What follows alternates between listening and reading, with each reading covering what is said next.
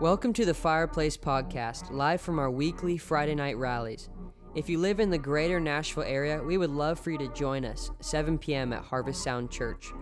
This podcast contains our best practical trainings and gripping messages that will compel you to go put Jesus' love into action.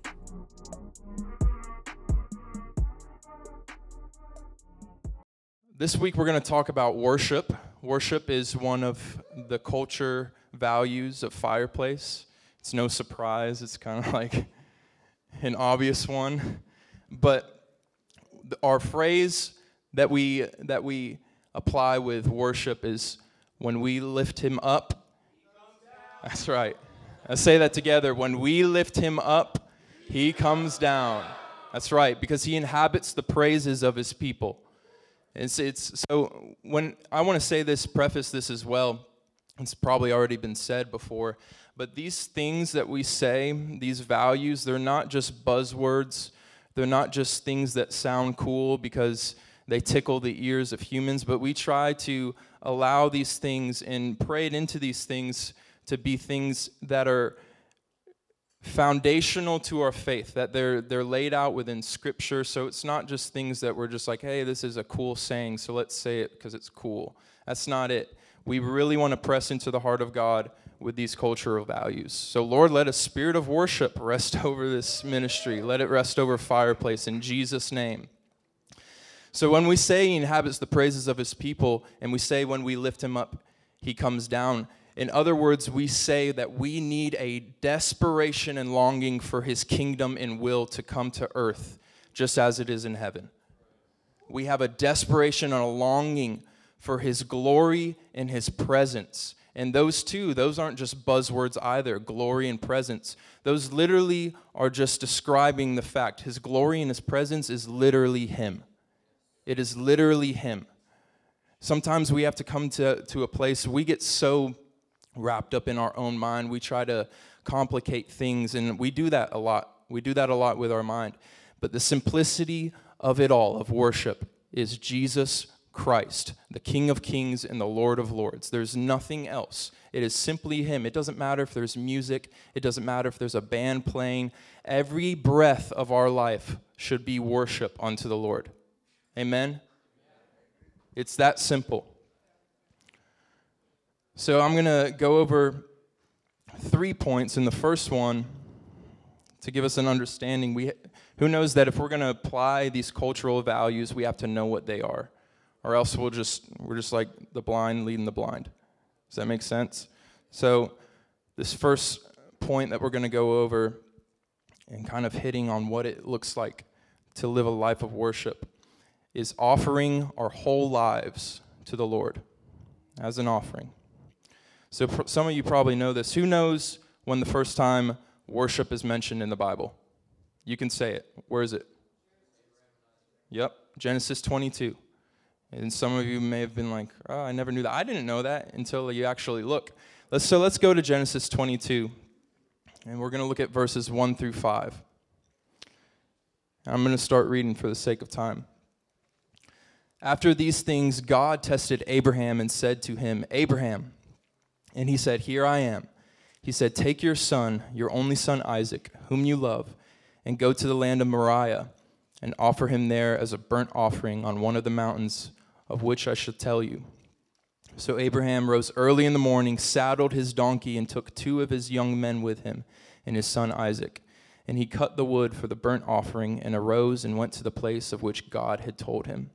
On the 3rd day, Abraham lifted up his eyes and saw the place from afar. Then Abraham said to his young men, stay here with the donkey. I and the boy will go over there and worship and come again to you. It's the first mention of worship in the Bible. And so we can see here with this story, obviously we know Abraham and Isaac, the story of Abraham and Isaac. Isaac being the fulfillment of a promise that God had given him, that he would give him a son. And his descendants would be numerous that would come from him. And so this, we can see God said to lay it down, to sacrifice his son, the promise, the best of the best that God had given him. And so we can see that this is what true worship is.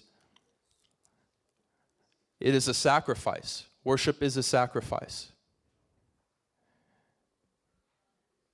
It's a life laid down and surrendered wholeheartedly to the Lord. If you look at the word worship in the Hebrew, it means bow, to bow. And so it's bowing in awe and reverence before our God, surrendered completely to him. And guess what? This is what he's worthy of. I don't have to come up here and try to explain to you guys of the fact, or there doesn't have to be another person that has to lead you into this. The fact of the matter is, Jesus, the Lord, is worthy. I can't be the one that tries to explain this to you guys. It's the fact of the matter. Jesus is Lord regardless of whether or not people believe it or not. He's Lord. He's Lord over all. He's Lord over the living. He's Lord over heaven and earth. He's Lord over all. And he's worthy of a life that's laid down in surrender and sacrifice to him. A life that is sacrificed to him, to go and worship him, to lay down our life, to lay down ourself for the sake of him, and also this for the sake of others. So this is to compare these as well, to look at this in how this applies. Romans says this. Romans 11:36 says, For from him and through him are all things, and to him are all things. To him be glory forever. Amen. And then Romans 12:1 says, I appeal to you, therefore, brothers, by the mercies of God, to present your bodies as a living sacrifice, holy and acceptable to God, which is your spiritual worship. Other translations say your true and proper worship. So we can literally see here to present our bodies, our lives, as a living sacrifice. Spiritual worship is an offering. It's an offering of your whole life to God. And I love this connection, you guys. If you heard me speak about it before, it's not my revelation by any means, but Mount Moriah in Genesis 22, remember it was in Mount Moriah? Well, fast forward years later, 2 Chronicles 3. It's the same land in the same region of Moriah that the temple was built by Solomon. It's the same place, and many scholars believe too it's the same region that Jesus was crucified. Praise God. Praise God. We can see in the actions of Abraham in Genesis 22, it marked the land of Moriah as a place of worship long before the temple of the Lord was even built. Long before music, long before singing, it said, worship. I and the boy stay here. I and the boy will go to worship. It is a life surrendered. It is a life of sacrifice unto God. And there's nothing against music and singing at all. Music and singing is such a huge part of what we do, unless, if not, then the last hour and 15 minutes of what we just did was just a bunch of noise. But that's not the case. So by no means am I throwing down music or singing. I love music and I love singing. I know a lot of you do as well. All right, second point. Y'all are goofy. Second point. By the atoning blood of God, we are now a people. By the atoning blood of God, of the Lord Jesus, we are now a people. And I want to go back to this, to the phrase that we have. When we lift him up, he comes down. And he inhabits the praises of his people. This comes from Psalm 22:3, and this actually surprised me. I looked and I couldn't find a translation that actually said he inhabits the praises of his people. But Psalm 22:3 says this, yet you are holy, enthroned on the praises of Israel. And I think oftentimes this is beside the point, but by no means do I think that we have replaced Israel in any way. We take part. God has made a covenant with Israel, and now as Gentiles, Romans talks about this, we have been grafted in our children of God, sons and daughters partaking in salvation and eternal life of God through Jesus, because of the blood of Jesus. And so we get to take part in this He rides in on the praises of his people. Now we are called his people because of the blood of Jesus. We're now his people. Jesus has made us to be a called out people, the church, the ecclesia, people that are called out of the world for his possession and for his glory alone, for his glory alone. This is the other scripture I want to look at. If you want to look at this is a big one. 1 Peter 2, verses 4 through 5. We're going to look at those verses first.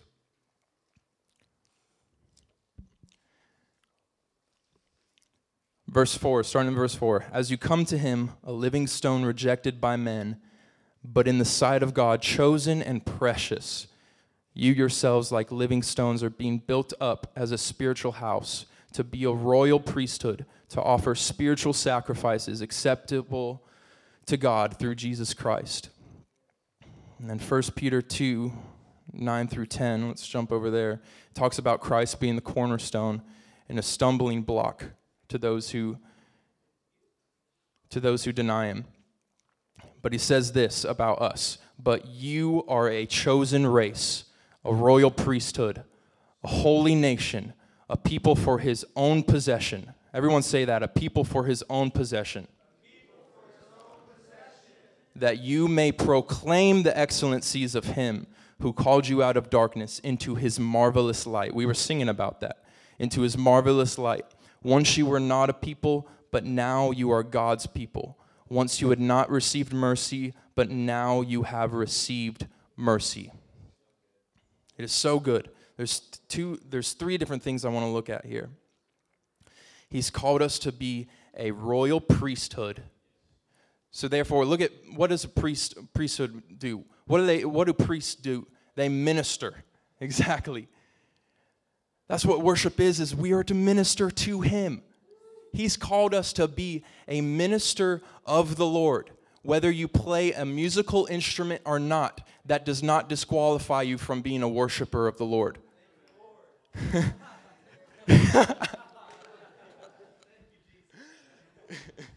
Cowboy hat and all back there, Bailey. I love it. It does not disqualify you from being a minister, a worshiper of the Lord. I want everyone to understand that worship is far beyond just a genre of music. I believe that there's great things that are in the world now, but we've compartmentalized and almost anthropomorphized a lot of things of God. We are all to be ministers unto him. I've heard someone say this before, that it doesn't matter what the worship band is doing, but when the people of God in a congregational setting actually realize that they're a priesthood, and that they are to all minister to God, those are the most powerful moments of worship. When everyone is led by the Spirit of God, realizing, I'm to minister unto you, Lord. That's where we see when we minister to him, the byproduct of that is ministry to the people, because his presence, his glory comes. In the presence and glory of God is miracles. That's when people are delivered from demons, from drugs, from whatever it may be, addictions. That's when we see healings. That's when we see all these things that we want. We don't chase those things. We chase the Lord. We long to minister and worship him with everything that we have. The byproduct of that will be the ministry of the Lord to the people. Don't get it twisted. Don't look for the other thing, what God can give, before seeking the blessing himself, which is the Lord in his face. He's made us to be a people for his own possession. When I think of that, it's such a powerful thing. I've been meditating on this scripture for the past probably 6 months. But a people that are fully his possession. He's made us to be fully his. So we are to fully give ourselves over to him. Fully give ourselves over to him. I just wonder, I believe that we'll see it, what it will look like. We'll see it in the New Jerusalem when we're living in glory with him. But I believe that there will be, from glory to glory, the Lord will lead us and give us a conviction of who we are as a people for his own possession, fully giving ourselves over to him with everything that we have in worship. Praise God. And it says, to proclaim the excellencies of him who called you out of darkness into marvelous light. This includes in a congregational setting when we're singing songs to proclaim. It's not a quiet thing. It's not a hold it to yourself. It is to go and tell and shout, sing it aloud, sing it with all your might, shout it with all your might, share it. The fact of what Jesus has done in your life. Proclaim those things. It's an act of worship, ministering unto him. It's not quiet. It's not silent. You're wanting to bring other people into this news and the knowledge of this. So when we even go out to Broadway, that's an act of worship because we're telling other people of the excellencies of God. It says this in Hebrews 13, through Jesus then let us continually offer up a sacrifice of praise to God. That is the fruit of lips that acknowledge his name, the name of Jesus. Do not neglect to do good and to share what you have, for such sacrifices are pleasing to God. So it's connecting it earlier to what we were talking about. Worship being a sacrifice. Literally, a sacrifice of praise to God is lips, our lips that profess his name, the name of Jesus. That's offering of worship unto him. Is this all making sense to you guys? I know it's a lot and it's deep, but we have to understand that we can't just apply it to certain parts or certain days of our life, but remember what we were saying earlier. Every breath being worship unto the Lord. Even by the power of the Holy Spirit, to take every thought captive and allow every thought. That's something that I long, is for every thought that I have to come into alignment with his truth and to say, bless you, God. I love you. Something as simple as that. Bless you, Lord. I love you.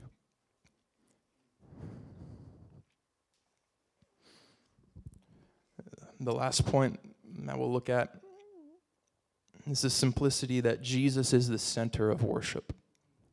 Jesus, the Lord alone. He is to be worshiped. He alone is worthy.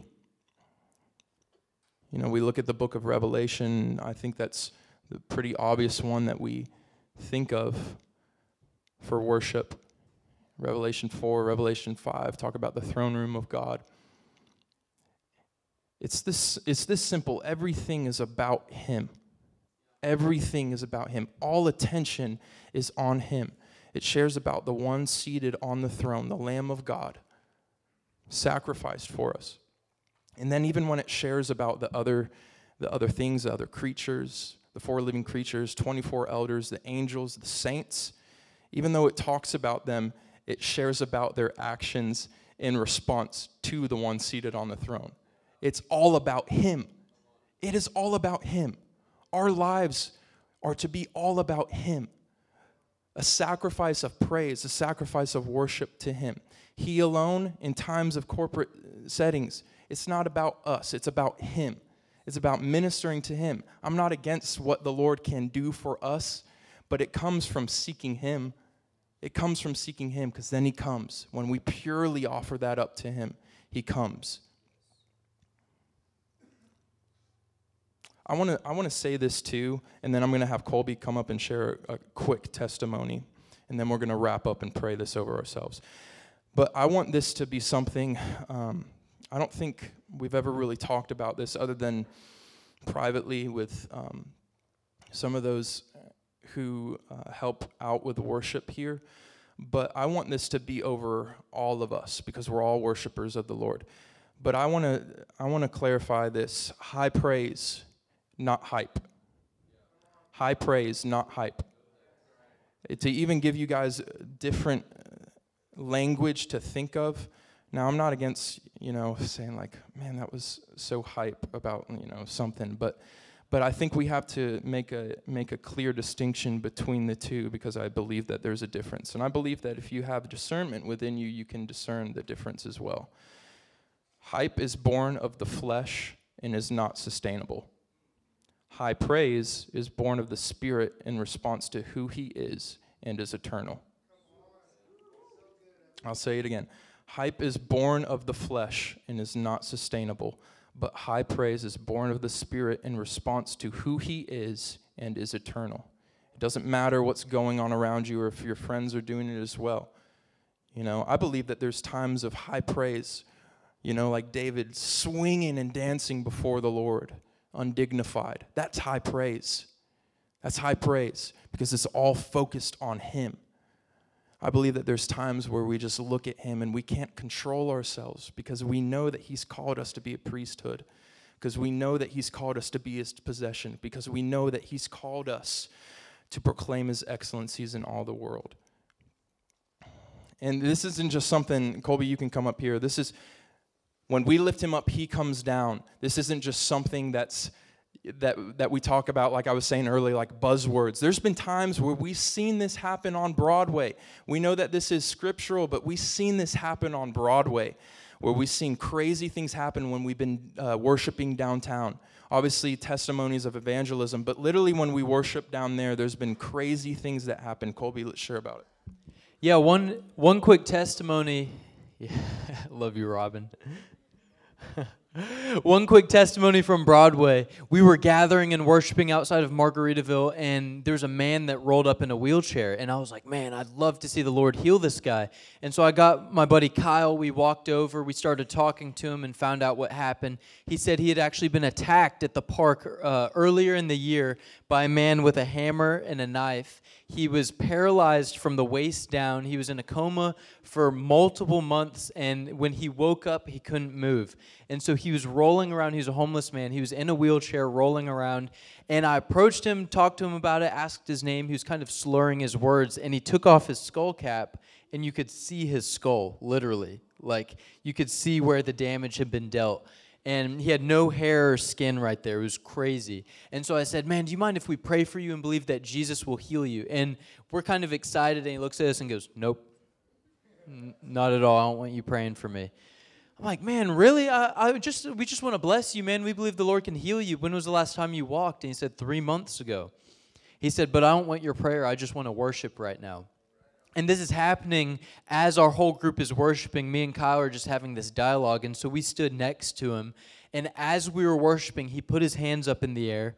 And then in one moment, he grabs my hand, grabs Kyle's hand, and he begins to stand up. And then he looks at me, and his eyes were big, and he sits back down. And I'm like, bro, the Lord's healing you. When was the last time you stood? He said, before I got attacked. And I said, the Lord is healing you right now. You just stood for the first time. Let's see if you can walk now. Let's take a step. He goes, okay, but the Lord's doing this, so I want to do it on my own. So he wheels over to this light post, and he puts his wheelchair up against it, and he grabs it. And in front of our whole group on Broadway, we have it all on video. It's amazing. He stands up, and then he starts to walk. And then he starts to worship. And it was incredible, but that is the power of worship. And when the presence of God comes, how many of y'all know, he really does not need us. He desires to work through us because he's a relational God, but he really doesn't need us. And when his presence comes, there's the power to heal. In Acts 5, there's stories of Peter walking down the street and his shadow healing people. See, I want to propose, and I've heard ministers say this before, it wasn't the power of his shadow, it was his lifestyle of worship that had the presence of God on it, so that when he came close to people, that presence and overflow of worship and that presence of God is actually what healed people. The shadow was just a measurement of the distance. And so that's just a testimony of how it can be in praise, in song, in worship, but it can also be in just living this lifestyle of worship that Evan was talking about. This lifestyle of, we lift him up, he comes down. Lord, I'm going to lift you up when I wake up in the morning, and I know as I go, you are with me. You will never leave me or forsake me. And that presence goes and heals and transforms. You will be surprised if you are just aware of that every day, how many people will just come up to you and be like, man, there's something different about you. What is it? Man, I just felt this peace when I'm around you when you're talking. It's the presence of God. When you lift him up, he comes down. So that's the testimony, and Evan's going to pray for us. Yeah, let's all stand. Praise God. Let's all stand. Let's pray into this. Let's just lift our hands to the Lord. Lord, here we are, Lord, surrendered. Your sacrifice, God. We just give our lives over as a sacrifice. You can feel free to bless the Lord as we're praying, Lord. Lord, we just thank you, God. We thank you that you've called us to be a people, a royal priesthood. your own possession, Lord, to declare your excellencies, how you brought us from darkness to marvelous light, Lord. I pray that a spirit of worship would rest on us. Lord, that our lives will be given completely over to you, Lord. And it doesn't matter if we're being led in song by someone else. It doesn't matter if there's music, Lord. Let every breath of our life be worship unto you. Let every heart posture be humbled before you. Let it bow before you in humility. Surrender to you, Lord. I just pray a blessing over this group of people, that we will walk in worship, realizing that you are the center of it all. Realizing that there is one to be worshiped who is worthy, Lord. Convict us. Give us the conviction of your worth. Holy Spirit, reveal yourself to us. Reveal yourself to us in greater measure than we have before. We bless your name, Lord. Come be with us tonight as we go and extend our worship by declaring by the word, by the gospel of Jesus, the good news of your death, your resurrection, and your return. We bless you in Jesus' name. Amen.